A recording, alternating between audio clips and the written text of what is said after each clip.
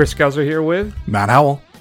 On this episode of The First Run, Matt, Once Bitten, Twice Shy, Howell, and I. That's my new thing. I like the little insert 80s song titles as your nickname. It hit me because I was listening to Smooth Operator the other day, and I'm like, you know who that reminds me of? That reminds me of Matt Howell.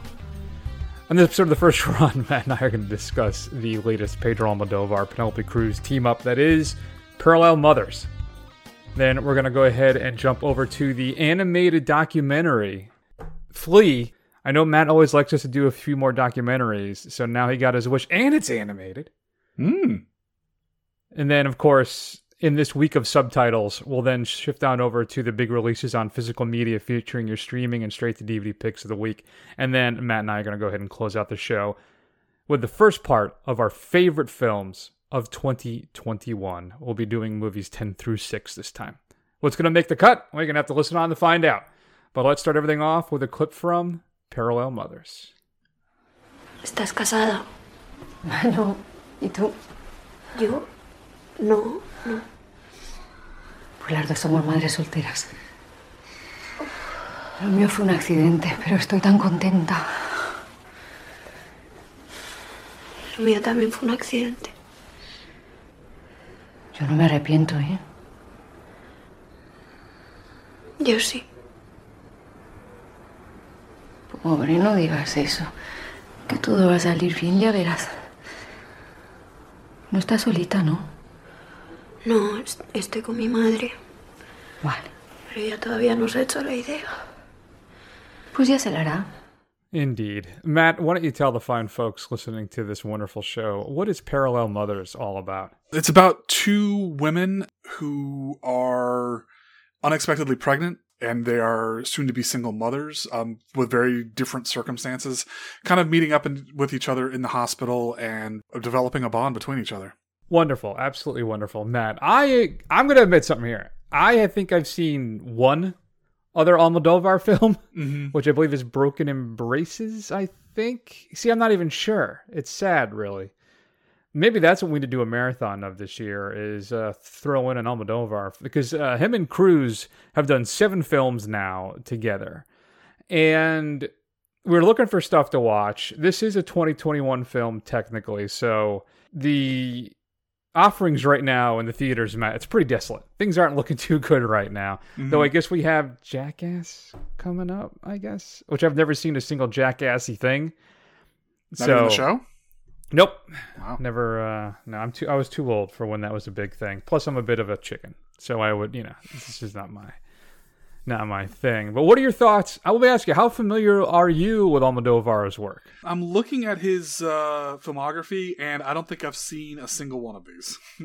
So when you said threw it out there, you're like, oh, it's the new Almodovar. What is it? Almodovar. Movie. I was like, okay, am I supposed to be excited about that? Okay. And I was looking at this thing and I was like, nope, I have not seen a single one of these films, although I've heard of some of these. Okay, so what's the question? What did I feel about this? Sure. What are your thoughts then on your first Almodovar film? With the luminous Penelope Cruz. Yeah, it's fine. I wasn't blown away by this. I think it's it's got this kind of understated feeling, not only about the situation that the two characters find themselves in, but also kind of the sins and scars of the past with the Spanish Civil War, with Franco in the relatively recent past, and how that affects the future and those around it today, and how that still lingers, and kind of putting those two things together. It's a quiet film. It's a relatively meditative film. Nothing really happens. And for all that, it's a little melodramatic for my taste. I think it's okay, but I wasn't blown away by my first experience of Almodovar. Almodovar, yes. Whatever. Yeah, I know. I'm butchering that guy's name. I'm sorry. So I think there's a lot going on in this film. Now, it's not some bombastic interpretation of what happened during the Spanish Civil War and how it resonates to today, dealing with the trauma and all that stuff. Though it does, but it's not the focus of the film, right? Right. That is more the underpinnings of what's happening. And I think Almodovar does kind of try and tie that stuff in together. But I think the core of the film is that it's a strong tale, I think, about feminism and motherhood. And I found it to be a rather emotional experience. I think Cruz provides some really kind of truly emotional, riveting work in this film. I think, Matt, she's strong. She's vulnerable. She gets crushed at times. She's very forgiving, loving. She's very open, warm, and determined. And I think there's a depth here that kind of wraps you up into the film and doesn't let you go. I mean, I was enraptured watching this thing and watching her performance in this movie. I think it's one of the best performances we've seen this year, and we've seen a lot of great stuff. Mm-hmm. We've had Agatha Roussel and Titan, Renata, I know I can never nail this, Renat Renzve, so I guess, whatever. The young lady from The Worst Person in the World. Cate Blanchett, Jodie Comer. Right, there's been a lot of great female performances in this year, and I think this ranks up right there with them. And I think I do have some issues with the film. I think the emotional core of the movie about families and loss is interestingly paralleled, enjoy that pun, by a subplot focusing on the victims of the Spanish Civil War. But it has to set up some odd coincidences that the film basically hangs itself on that could get a little eye-rolly at times. But I think in the end, I think the performances and the emotional depth relate to us. I think forgives the film's kind of rickety underpinnings. I really think that the relationship between Penelope Cruz's Janice and Melanie Smith's Anna it's very complicated. And watching these two kind of navigate their relationship and all of its ups and downs is interesting. And it's a fascinating film. I rather enjoyed it. I think I got to come up with a new phrase. I think I say that a lot. I rather enjoyed it. I rather enjoyed it. I was quite pleased by my viewing experience with this film. Yeah, see, I always struggle with these because as a middle-aged white guy in, New England, America, I always feel like, am I being like a misogynist if I don't like a feminist movie, like if I don't connect with it? Mm-hmm. And yeah, sure. Yeah, sure. And I don't know if that's a fair criticism. But I mean, here's the thing. It does have some really solid performances, and, I don't want to take anything away from the kind of especially Penelope Cruz, what she kind of puts forward in her performance. And I do think that there are some really, strong scenes of like just real emotional heft in this, whether that's positive or negative. Yeah. But at the same time, like you said, it's very soapy. It's very melodramatic. I wasn't blown away with this, and I guess it's hard for me to explain, but I just didn't connect with it. We'll talk about another movie at the end of this where I almost had an instant connection with it, whereas this, it just kind of left me feeling kind of, okay, that happened. I guess it's fine. Like I said, it's an okay movie. It's fine, but it's not something I'll ever revisit. I mean, if this is your thing, I think you're going to enjoy this, but if this is outside of your wheelhouse, this is not going to win any new fans. I guess. But Matt, there are some truly gut punch moments in this film. I actually gasped and said out loud, "Oh no!" When one of the moments hit, when there's the reveal of right. One of the cast members, I guess. I don't know. I don't want to spoil anything, but I mean, it really popped me. I was really, holy cow, that's horrifying, and. I don't know, man. I seem to enjoy it a lot more than you did. I will say I should have been an anthropologist, I think is what I should have done. But I think it's fascinating, too. One of the things is I love how, I don't know if this is more of a European culture thing, but everybody seems very fluid in regards to their relationships and in their sexual partners and stuff. Right. And, I don't know. We're a little too puritanical here, right? I know, Matt, you're much more looser with that stuff, right? You guys are, we won't, that's off air. Nice. You'll notice though, all the Europeans that we do see this in these films are all, current or former Catholic countries. So that should tell you something. These centuries of repression is finally kind of blowing the lid off of it.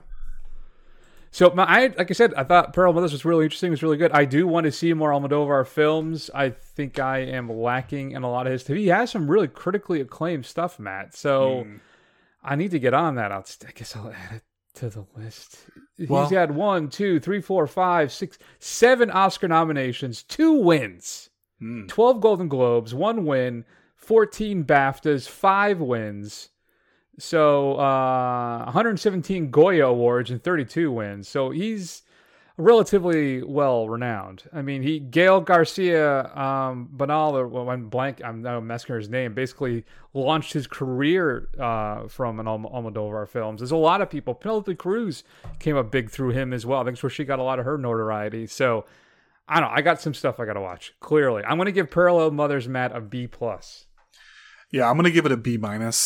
Also, I think, we need to come up with like some marathon ideas for 2022. And I think one of the ones we had thrown out there was director blind spots, running through a few, solid directors. And maybe this is one we consider for a marathon. Yeah, I think one of our stationary marathons annually should be some type of international cinema. I think we see a lot of more international films than a lot of other podcasts do, but I still think we could open up that exposure even a little more. I mean, I got that gorgeous Bergman box set sitting on my shelf right now, unopened for 5 years now. Well, I mean, that's pathetic. 5 years, Chris, not even opened. Come on, man. But I will say this: next week, let's not with the subtitles if we can. Yeah, I think 2 in a row, 2 in one show is yeah, that's a lot. That is a lot. Though it's a low bar, I think, as Bong Joon-ho said. It's the 2-inch barrier. So anyway, what are your thoughts on Parallel Mothers? Shoot us an email at feedback@thefirstrun.com. Coming up on Physical Media, Matt, this upcoming Tuesday, February 8th, could be the best film this duo has ever produced. I'm talking about ethics. You know I'm a sporting man. I like to lay the occasional bet, but I ain't that sporting.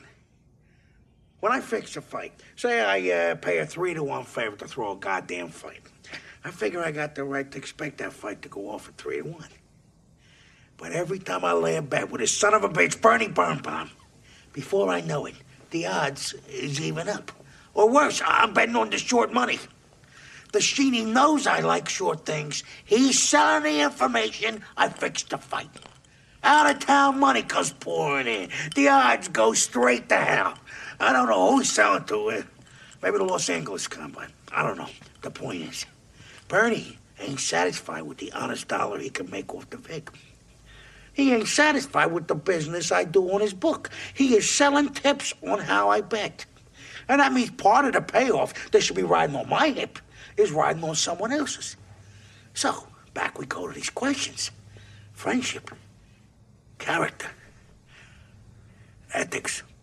The Coen Brothers' Miller's Crossing, Matt, is being released by Criterion this upcoming Tuesday in a 2K restoration. A new conversation between the author Megan Abbott and the Coens about film noir and hard-boiled crime fiction. Some new interviews including Sonnenfeld, composer Carter Burwell, music editor Todd Cassow, and more. New and archival interviews as well, including Gabriel Byrne, Marcia Gay Harden, John Polito, and John Turturro. I love Miller's Crossing, and I will definitely be upgrading to this Blu-ray when it comes out. What about you? So I do love Miller's Crossing, but I did get the Coen's 4-film Blu-ray set that came out a few years ago that has this in it. So I don't know if I'll upgrade it, just because I understand it's Criterion, and I understand that that's an excellent packaging, but it's also really expensive. So I think I'd have to wait for it to come down in price before I consider kind of side graded, because it's not an upgrade.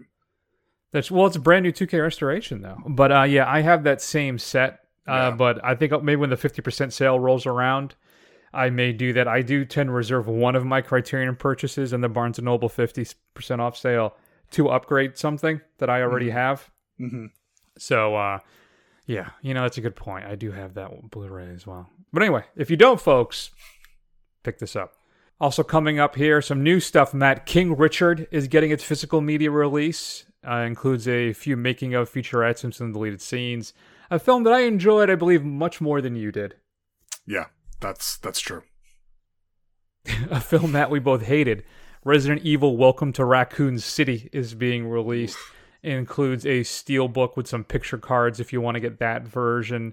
Some making-of featurettes included in that one. And that film is just abysmal. I don't even know who that thing is for. I know it's supposed to be for the real fans because it replicates some stuff from the games, but I mean, I think you heard it here, folks. I think that's our unequivocal worst movie of 2021. You're going to hear about what some of our favorites are, but that was the absolute worst movie we watched.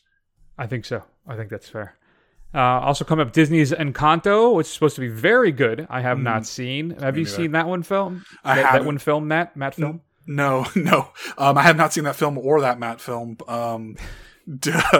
My daughter really wants to watch it, but we haven't caught up with it yet. But I do need to watch it. You'll have to report back when you do. Best Buy has an exclusive Steel book. Includes 8 special featurettes, sing along with the movie, some outtakes, and 5 deleted scenes. The Beatles Get Back, that documentary that was on, it's HBO Max, right? Is being released as a set. It's a 3-disc set. I have yet to watch this. I am not the hugest Beatles fan, right? So I think at some point maybe I will, but I hear it's quite good. Did you get a chance to check it out? No, I haven't watched it. It's one of those things that, I mean, I will catch up with eventually, but I have no kind of urgency to go see it. Yeah. Another film coming out is France, also known as On a Half Morning, starring Léa Seydoux, a celebrity journalist juggling her busy career and personal life, has her life overturned by a freak car accident. The Hunting Game, or sometimes it's called The Hating Game, is the actual title. Resolving to achieve professional success without compromising her ethics, Lucy embarks on a ruthless game of one-upsmanship against cold and efficient nemesis Joshua, a rivalry that is complicated by her growing attraction to him. It's kind of how this show came together. Live or Let Die, though an outbreak of a virus, the human race has come near to extinction. Lone Wolf Nick and Reckless John wander the destroyed land following a map, their last chance for hope to a safer sanctuary. The DCU is releasing, the DC Animated Universe is releasing Catwoman Hunted. You're going to try and cash in on that. The Batman hysteria that's about to grip this country. Follows Catwoman in an attempt to steal a priceless jewel. This puts her squarely in the crosshairs of both a powerful consortium of villains, Interpol, and Batwoman. And I'm so happy I was able to nail consortium. Includes making a featurette in that one and a documentary on Catwoman. Season 2 of Stargirl is being released on physical media. This is where she joins the JSA. All 13 one-hour episodes are included as long as a gag reel and a making of featurette. You know, Matt, I have yet to watch any season of this show, and you think it'd be right in my wheelhouse because I love the JSA, all the Golden Age heroes, but I haven't seen a single one. In fact, I bought the Swamp Thing series because I was going to be traveling for work at one point. Yeah. So I bought that first season because it's supposed to be really good, even though it didn't get picked up. And then my trip got canceled, so I've never watched it. I got to check that out at some point. And we're talking about new to Blu-ray. We talked about the Miller's Crossing. Matt, Shop Factory is releasing Summer School, the 80s air quotes classic featuring Mark Harmon, Kirstie Alley, Robin Thomas, Courtney Thorne-Smith, and Dean Cameron. I remember this thing used to run on HBO all the time, and I used to love this film. I have not seen it, though, probably in 30-plus years. Do you remember Summer School at all? No. I mean, the name rings a bell, but I don't ever remember seeing it. Fair. Includes a brand new interview with actor Richard Stephen Horvitz called School's In for Summer. Audio commentary with the director Carl Reiner and actor Mark Harmon. That's right, folks. It's a Carl Reiner film. Paranoiac from Scream Factory is being released, featuring Oliver Reed. Simon Ashby is a wealthy psychotic who is coddled by his aunt in the palatial mansion outside of London. One day, Ashby's long-lost brother mysteriously arrives at the house, Matt, but events prove that he is an imposter. Brand new 2K restoration from the original Interpositive, a brand new audio commentary, and some new interviews. Paramount is releasing the Chevy Chase Goldie Hawn film Foul Play. Kino Lorber is releasing 23 Angry Men. This is, I don't think that's right. I think we got a miscopy here. I'm pretty sure it's still 12 Angry Men. But this is the 1997 version by William Friedkin, featuring Courtney B. Vance, Ossie Davis, Armin Mueller-Stahl, Dorian Harwood, James Gandolfini, Tony Danza, Hume Cronin, McKelty Williamson, Edward James Olmos, William Peterson, and Mary McConnell. So I love 12 Angry Men, the original Sidney Lumet film. I think I saw this version once or twice, maybe, but not in a very long time. Includes both aspect ratios of the film, because I think it was originally on TV, but there's a theatrical ratio as well. You can watch either one. Kino's also releasing The Antichrist. No, not the one that Matt loves. This is the one from 1974. Ippolita is a paralyzed young woman with a serious mental problem stemming from the death of her mother, Matt. Her crisis of faith and the intervention of a well-meaning psychologist lead Apolita to remember her past life as a witch during the Inquisition. A brand new 4K restoration completed by Studio Canal, a new audio commentary is included on that, and more. Warner Archive is releasing Gold Diggers from 1933 with a brand new restoration. They're also releasing God's Gun from 1976. This is a Lee Van Cleef, Jack Palance film with a brand new 2K restoration of that one. Dark Forest Entertainment is releasing a couple films, Blank Generation from 1980 and Ride the Hot Wind from 1971. There is a Santo collection map being released. This is Santo en Mascarado del Plata. These are the films from 1963 to 1974, including Santo and the Wax Museum, Santo and the Treasure of Dracula, Santo vs. the Riders of Terror, Santo in The Vengeance of the Mummy, Santo vs. Frankenstein's Daughter, Santo and Blue Demon vs. Dracula and the Wolfman, Santa and Blue Demon vs. Dr. Frankenstein, and then Santo and Mantequilla Napalaz in The Revenge of La Llorona. This, of course, is that Mexican wrestling star that did all this run of movies for decades. A bunch of features in this one, including the history of the Cardona family in Mexican cinema. Full Moon is releasing Remote from 1993, as well as Dragon World from 1994. MVD is releasing Ghost Riders, about an outlaw gang hanged by a posse in the late 1880s that comes back from the grave to terrorize the descendants of the posse's leader. You get some new audio commentaries and featurettes on that one. MVD is also releasing Liar's Moon featuring Matt Dillon. Digging to China featuring Evan Rachel Wood. Baja, also known as Amnesia, is being released as well. It stars Molly Ringwald, Donal Logue, Chris Shear, Nelson Lyon, and Michael Nichols. Amnesia, featuring Ali Sheedy and Nicholas Walker. The Laughing Woman is being released by Mondo Macabro with a brand new 4K restoration. They're also releasing Succubus with a 4K restoration as well. And School of Death as well gets a 4K restoration. Josie the Tiger and the Fish is coming out, Matt, with Dreams of Diving Abroad. Suneo gets a job assisting Jose, an artist whose imagination takes her far beyond her wheelchair. But when the tides turn against them, they push each other to places they never thought possible and inspire a love fit for a storybook. Speaking of love, Troma is releasing Snurf Nazis Must Die on Blu-ray. Includes a new wave intro by Lloyd Kaufman, deleted scenes, and more. Your UHD releases this week. The classic Some Like It Hot featuring Jack Lemmon, Tony Curtis, and Marilyn Monroe is being released with a previously completed 4K restoration of the film, a new audio commentary, and more. And then La La Land, Matt, is getting a steelbook from Best Buy if you are so inclined. Straight to DVD pick of the week. You know, I said I was going to keep doing this, but this is just kind of depressing me now. Apex featuring Bruce Willis and Neil McDonough is coming out. 5 elite hunters pay to hunt down a man on a deserted island only to find themselves becoming the prey. I don't know if I want to just keep doing these Bruce Willis movies every week. I can't believe he's putting out that much content. Well, I think he makes like $1 million or something per. He shows up for basically a day's work and goes home. Yeah.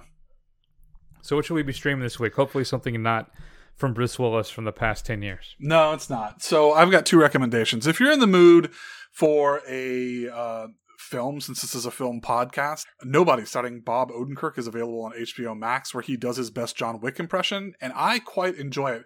I think I liked it a lot more than Chris did, but I think we both had a pretty good time with it. Yeah, I enjoyed it. I picked it up. I think the 4K went down to like $10 or something. Mm-hmm.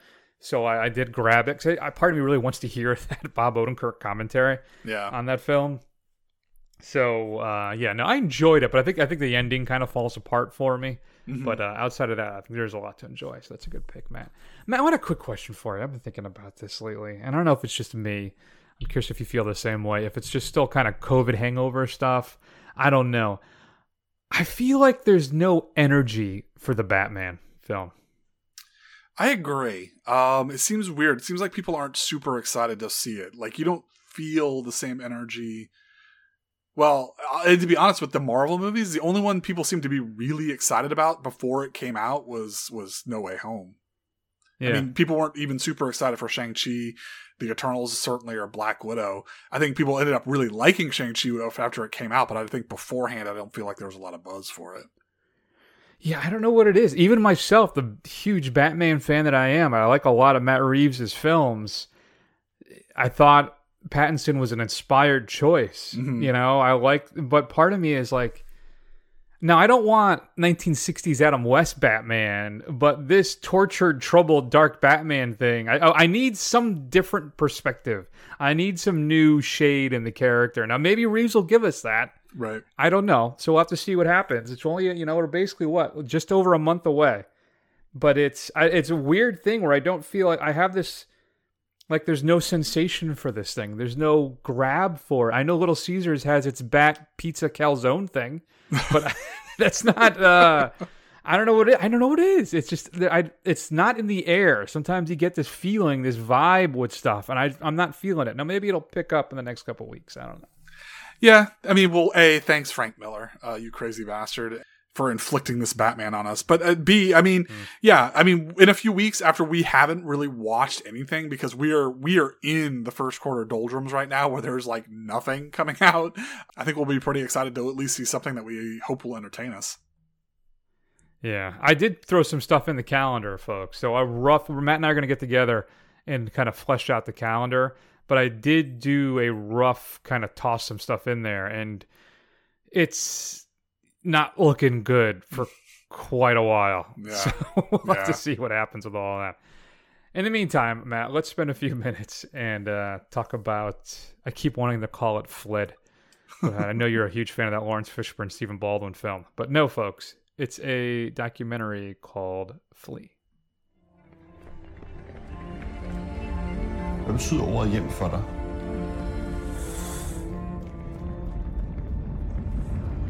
Hjem er noget, som er trygt.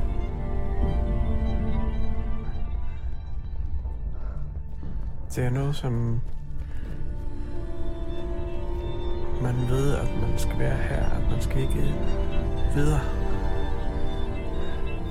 Og det er ikke noget, som er midlertidigt.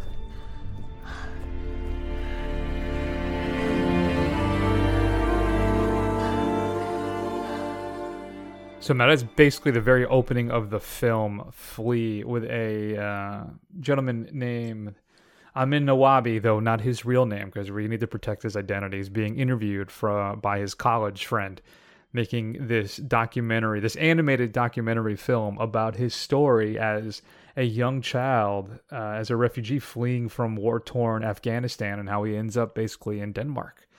And man, I know you like us to do, wish we did more documentaries, and I'm always kind of like, well, how much can he really talk about a documentary? But I think this is an unusual case because this is an animated film as well, so there's an extra level, I think, of artistry with this film that kind of elevates it above your standard, people talking at a camera documentary with some reenactments.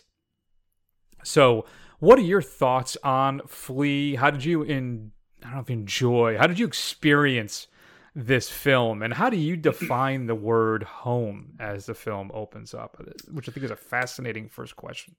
Yeah, I mean, I guess to answer the last question first is, I guess home is wherever you feel like you belong, right? So this man who has been searching for a home for so long, I think it's very telling. He slips in while he's talking to his friend and they're looking out over the city of Copenhagen in Denmark. He says he's going to America to continue his doctoral studies or whatever. And he says, oh, well, I got to come back home, meaning Denmark, in a few months or whatever. So obviously he's come to the conclusion that this place in Copenhagen where he's ended up is where home is. And honestly, this whole thing is just quietly powerful because, we take it for granted of having a relatively simple life. And especially with the things that are going on today, I always think about, people are always like, oh, well, it could never happen here. Stuff like that. You're overreacting when you look at some of this stuff. And it's like, nobody ever really thinks that those things are going to happen in their country. But look how often it does happen. It happens a lot. And honestly, on a long enough timeline, it's going to happen where you live. It's just a matter of whether you're still around when it does happen. So, I mean, just kind of seeing the kind of, occupied communist, Soviet Afghanistan, the kind of collapse of Afghanistan, the rise of the Taliban being struggled over to another collapsing society in post-Soviet Russia, and the kind of pains they went through before they became the, authoritarian autocracy that they are today.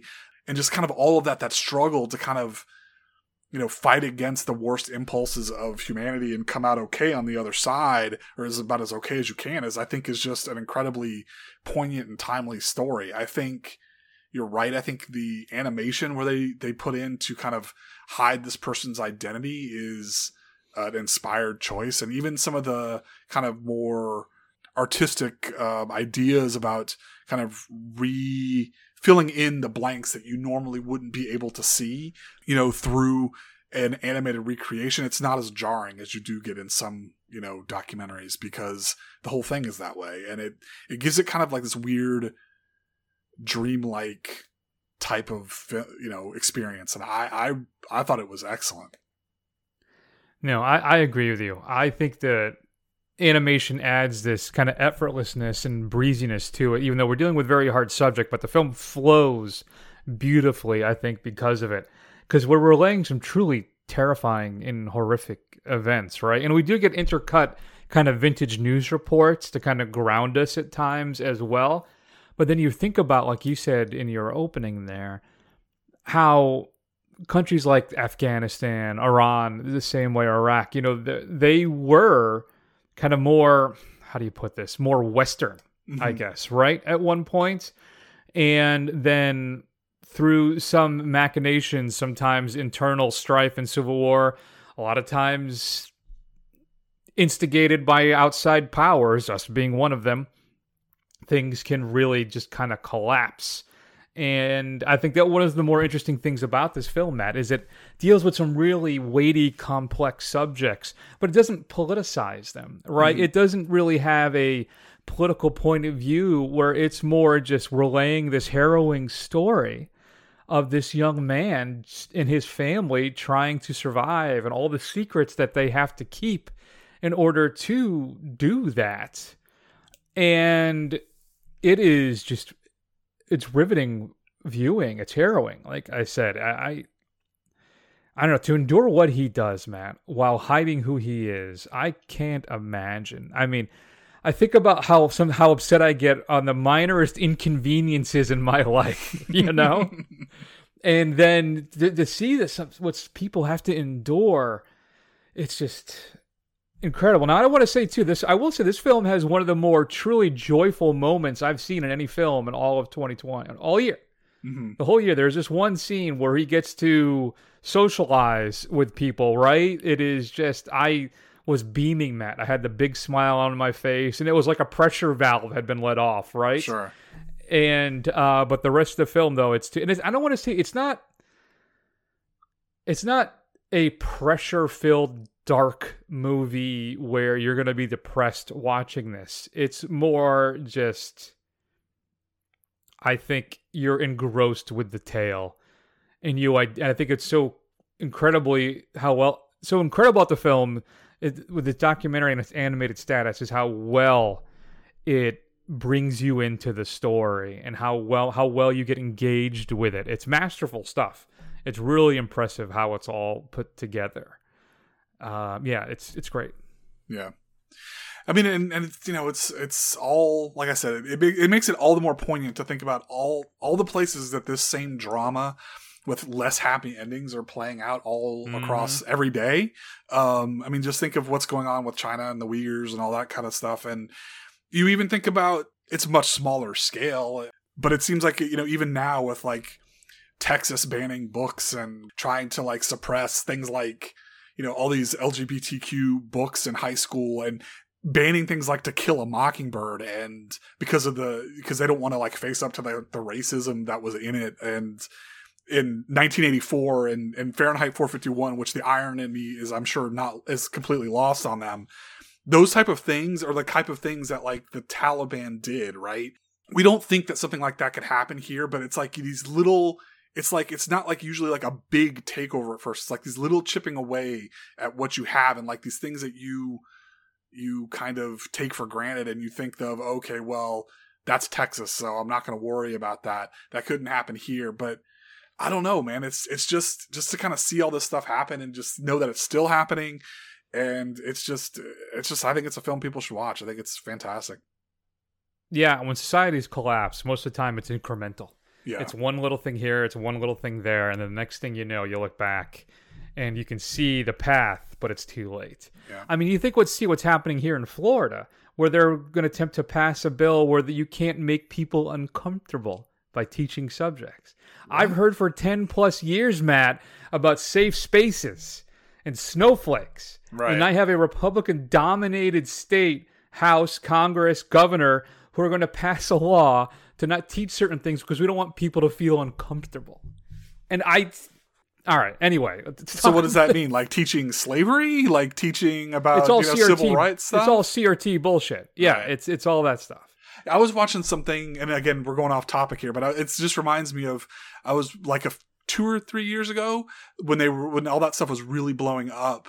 Like some dad in Texas was at a school board meeting and he didn't want that stuff taught to his children because he didn't want them to have a bad view of America and be challenged on the fact of American exceptionalism. And it's like, that is insane. Like, that is crazy. I don't know. We're going to hell in a handbag, so guys, it's bad. I never understood that concept because that's how you learn and that's how you improve. The country is an experiment. The whole point of it is to make a more perfect union, right? To continue to learn, to continue to improve. It's okay to acknowledge the horrible shit that we've done so that we can make sure it doesn't happen again. It's nothing to feel guilty about. That's not what it's about. It's about education and understanding and empathy. That's all it is.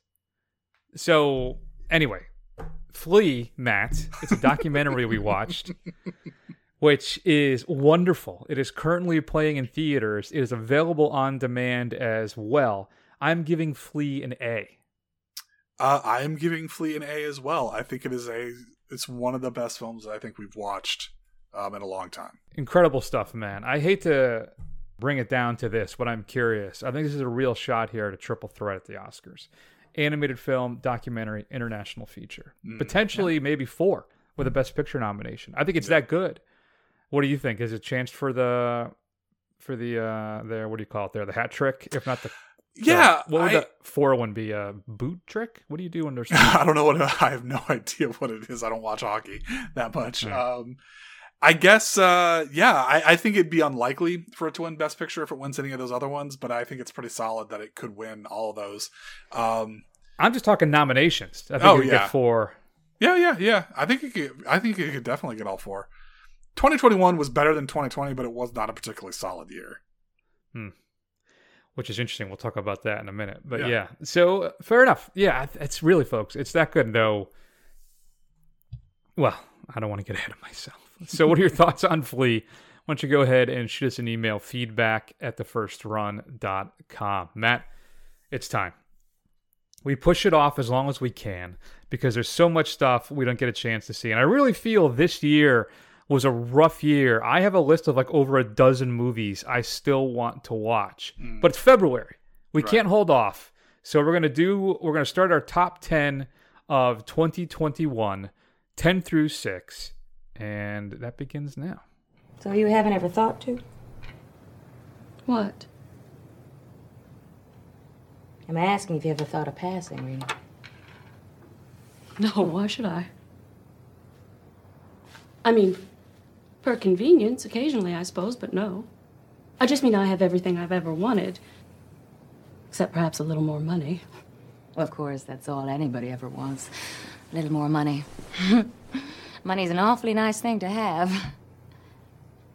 In fact, all things considered, I think it's entirely worth the price. So that is Ruth Negga and Tessa Thompson in Rebecca Hall's Passing. She wrote and directed the film, currently available on Netflix. Matt, it's very, very good. And based off of Rebecca Hall's, I guess, generally kind of her story. Her mother was black, I guess, and was able to pass as white, which I did not know. So that's how she pulled some of that information for her films. It's currently on Netflix. Really interesting film. I rather enjoyed it. You can check that out. Obviously didn't make my list of the top 10 films of the year. So we're going to do 10 through 6. But here, look. Here's some of the stuff I have not seen, Matt, that I intend to catch up with at some point. Are you ready? Yeah. Sundown, Mass, Coda, Tick Tick Boom, Days, The Souvenir Part 2, Bergman Island, Annette, Wheel of Fortune and Fantasy, Bad Luck Banging or Loony Porn. I've heard it's actually good. The Card Counter, A Hero, Red Rocket, Petite Maman, The Lost Daughter, Old Henry, and Novice. All of those films I hear are fantastic, and I have not seen them yet. Okay. So I do want to check them out at some point. Yeah. I think most of those I haven't really heard of, but I do want to see Red Rocket for sure, because I one of my many, like to torture Chris with his not watching his recommendations. I was wrong on one. It was Florida Project. I finally ended up catching it, but that's the one time it's going to happen, Chris. I'm going to keep torturing you on everything else. I'm assuming you've watched the Last Cut of the Dead by now, too, right? Yeah. No, I haven't. No. Yeah, I like both. I've seen, I think, 2 Sean Baker films so far, Tangerine and then The Florida Project, and I love them both as well. So yeah. I am keen to catch up with Red Rocket, too. Yeah. All right, Matt, I'll go first this week. You go first next week, and we'll start everything off. Here's what I can't decide. Yeah. My list has kind of been in flux. I think last year has been a very, very good year for film. Much better, I think, than the prior year was. Yeah. And I have 2 films in this slot right now, and I keep going back and forth on them. They're both documentaries, and I still don't know what to do. I have Summer of Soul, which was directed by Questlove, which focused on the Harlem Cultural Festival from 1969. It was aired on television once, and then sat basically in a room for 50 years. And he was able to restore the footage and put it together. Features old interviews, new interviews. Stunning work. Featuring like Stevie Wonder and Nina Simone, Sly and the Family Stone, just a lot, Gladys Knight and the Pips, lots of legendary black artists. So, and it's wonderful. I mean, and you're transported back to this really important time in the late 60s, and the impact that this festival had that has basically just been whitewashed from history, that nobody even talks about anymore. And it is a stunning documentary, and I highly recommend it. It's wonderful. But I also, Matt, have Flea in this category here too. I can't decide what to do. I'm leaning towards Summer of Soul because of the impact it should have and had here in the United States and what it represented to this country that has since been forgotten. But yeah, I don't know. So that's, I guess if I had to choose one, I might go Summer of Soul right now. Ask me tomorrow, I'll go with Flea. I don't know. So I guess that's my first cheat and only cheat, I guess, of my entire list. That's my number 10. So I went through the report card. I had 5 A films. So that was convenient. 1 through 5 for that. And then I had 6 A- films. But looking at it, some of those A- films were, I don't know if I would give them an A- today. I think one of those was Barb and Star Go to Vista Del Mar, which also was an A- film for you as well. So if you had any integrity, it would fit on your list. But I did not. So my first entry, I actually gave it a B+ to, this is not one of my A- films, but the more I think about it, the more I like it. It is the film, who I'm blanking on the director's name, Lamb, about, it's kind of like this weird Nordic beast fable with Noomi Rapace, where they have a human sheep hybrid and they raise it as their own. It's a very strange meditation on parenting, on what it means to have a family, and just this really strange, cold Nordic backdrop that just kind of sits with me for some reason. So that's my number 10, Lamb. Yeah, so I don't know if we've ever really talked about this or expressed it, but my favorite films list isn't necessarily like my A report card list. And like you, my grades and thoughts kind of change over time. Sure. Right? So looking back, when we record this show, these are my 10 favorite films from the past year. Ignore the grades. That's kind of how I look at it. All right? That's why he's going to come out with he's going to come out with a number 5 that he gave like a C. tooth. Exactly. So numbers 9 through 6 are No Time to Die. No, it's going to be my number 9 is. Here's one too. It's one that when I first watched it, I thought, Matt, I was a little underwhelmed by, though I thought it was really good. And the more I've thought about it, the more I have enjoyed it. I went back and forth on buying it. And again, it got super cheap, so I did. And I rewatched it since then. And I liked it even more since. And that's David Lowery's The Green Knight. This interpretation of the tale of, how do you say it, Gawain? Gawain? It's Gawain, right? I think it's Gawain, yeah. The Knight of the Round Table, and his quest to basically become a knight, to become a man, to become everything he's always wanted to be, as he runs afoul of this magical Green Knight, where he has to go fight him at a certain appointed date, and things may or may not go too well for him. But really, a gorgeous film, stunning imagery. Dev Patel shines as Gawain as well. Alicia Vikander plays 2 roles. Really interesting stuff. I don't know. The more I've thought about it, the more I've enjoyed The Green Knight, Matt. So I made it my number 9. Okay. So my number 9 is another bit of a bummer around family, and it has 2 excellent performances. And I did check, this was released in the United States in 2021, so this counts. It's Florian Zeller's The Father, starring Olivia Colman and Anthony Hopkins, where Olivia Colman is taking care of her aging father who is slowly descending into dementia, and the kind of strains it's putting on to her relationships, and also the kind of sorrow she sees as losing this man who I guess she loves and looks up to, who's disappearing in the throes of his illness. It's a bleak look at times, but it's also, very poignant, and I think I would understand if people don't want to watch it again. I don't know how often I would want to watch it again, but I think it is a fantastic film. So where'd you find it online? Because everywhere I look at it, it says it's a 2020 film. The Wikipedia release date is January 2021 in the USA. Because Google listed it as a 2020 film. Wikipedia listed it as 2020 because they have Sundance at 2020, but I don't count the festival premieres. I count the wide releases, and they only have France and whatever. It's your list. I mean, according to this, it's Googling it. Its release date in the USA, February 26, 2021. Oh, I see. Yeah, released by Sony Pictures on February. All right. I wonder why that's a 2020 film, but one film up in my list that we'll talk about next week is not a 2020 film. Interesting. My number 8, then, is another film that has just hit HBO Max, Matt. Okay. And this is one that just sticks with me because of its design. Its production design is stunning. It is a dark, dark film noir tale that I have just grown to love more and more, and that is Guillermo del Toro's Nightmare Alley. Currently, right now, it dropped on HBO Max, I believe, yesterday, and is getting a limited release in black and white, actually, right now, though unfortunately nowhere near me.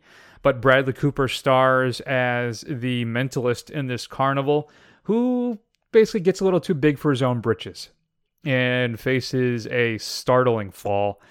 Cate Blanchett doing her best Veronica Lake, probably one of the best film noir performances by a femme fatale in the past 50, 60 years. And it is just a gorgeous, subtly terrifying film. And I love it. So that's my number 8, Nightmare Alley. Okay. So what am I on? I'm on number 8. So my number 8 is a film that I'm positive will make Chris's list, although I'm not quite sure where it's going to land. But that is Michael Sarnowski's Pig, starring Nicolas Cage. He basically is a truffle hunter who lives out in the middle of the wilderness, and his prized truffle pig is stolen because truffles are incredibly expensive. And it turns out that he has a past in Portland as he goes searching for it, and what's kind of revealed and is pulled out of it in the performance that Cage gives is just fantastic. And Alex Wolff is also quite good as well as Amir, his kind of agent buddy. I think it's probably the biggest of the, I guess, acting showcases on my list. And I think it's probably one of the most solid ones of the year. Yeah. Okay. My number 7, then. A lot of times, Matt, people complain They complain that there are no original ideas in the horror genre. We just keep seeing sequels and reboots and requels of all of this stuff over and over again. But once in a while, a particular director with a unique vision comes along and presents us with a film like my number 7, Malignant. One of the most fascinating and fun trips to the cinema I have had since probably It Follows. It is a blast of a movie, terrifying and insane. And it is just a wonder and a joy to behold. I will not say anything more if you haven't seen Malignant. I think it is on HBO Max again now, I believe. But if you haven't watched it, run out or turn on your HBO right now and check it out. Actually, no, don't. Make sure it's dark. Yeah. Make sure you're home alone at night and it's dark. Yeah. And pop up Malignant. Have a drink. Whatever your preferred alcohol is, sit back and just let the madness wash over you. Yeah. And Malignant is a good one, but Malignant is a whiplash of a movie that has a lot of tonal shifts, a lot of shifts in it that are good, but it is a crazy film. It takes a certain kind of person to watch it. My number 7 is also a horror movie.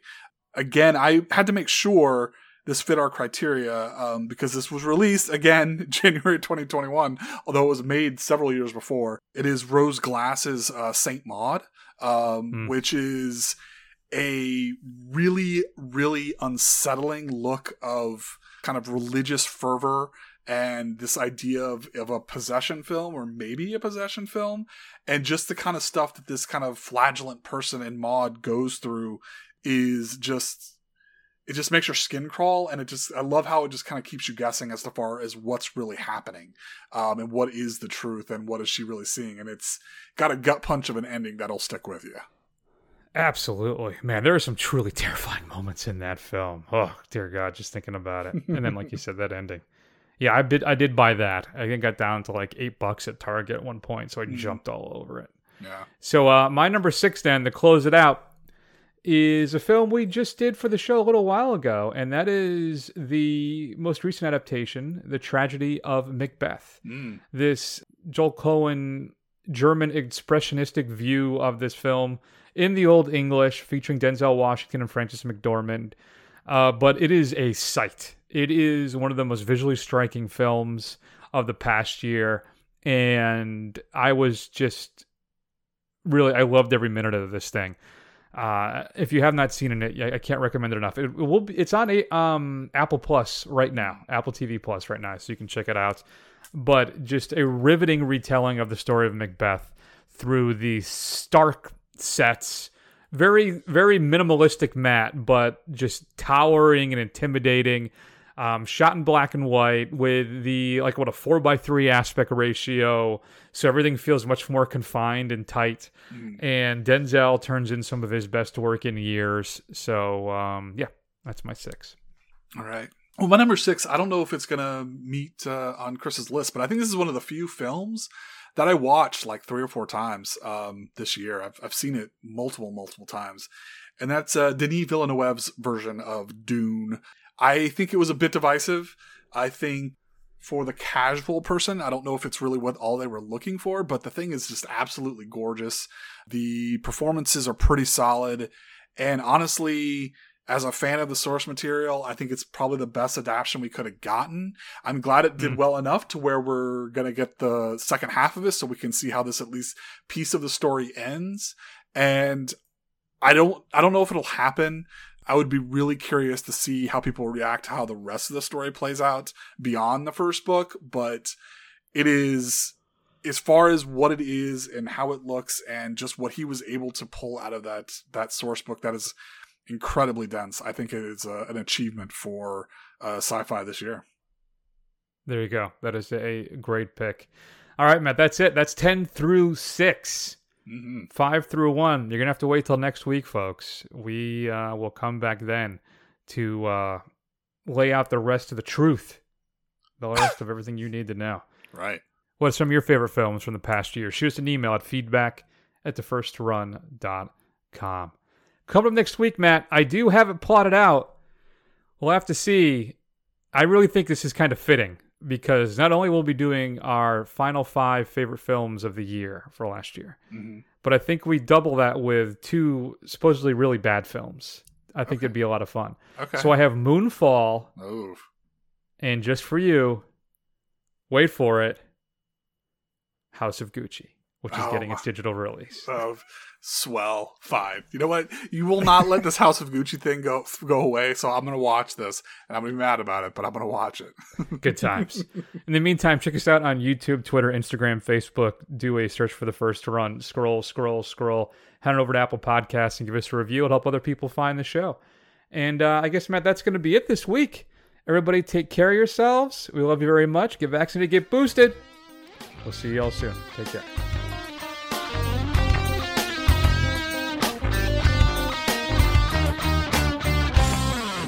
Mom told me that my biological mother died during my birth.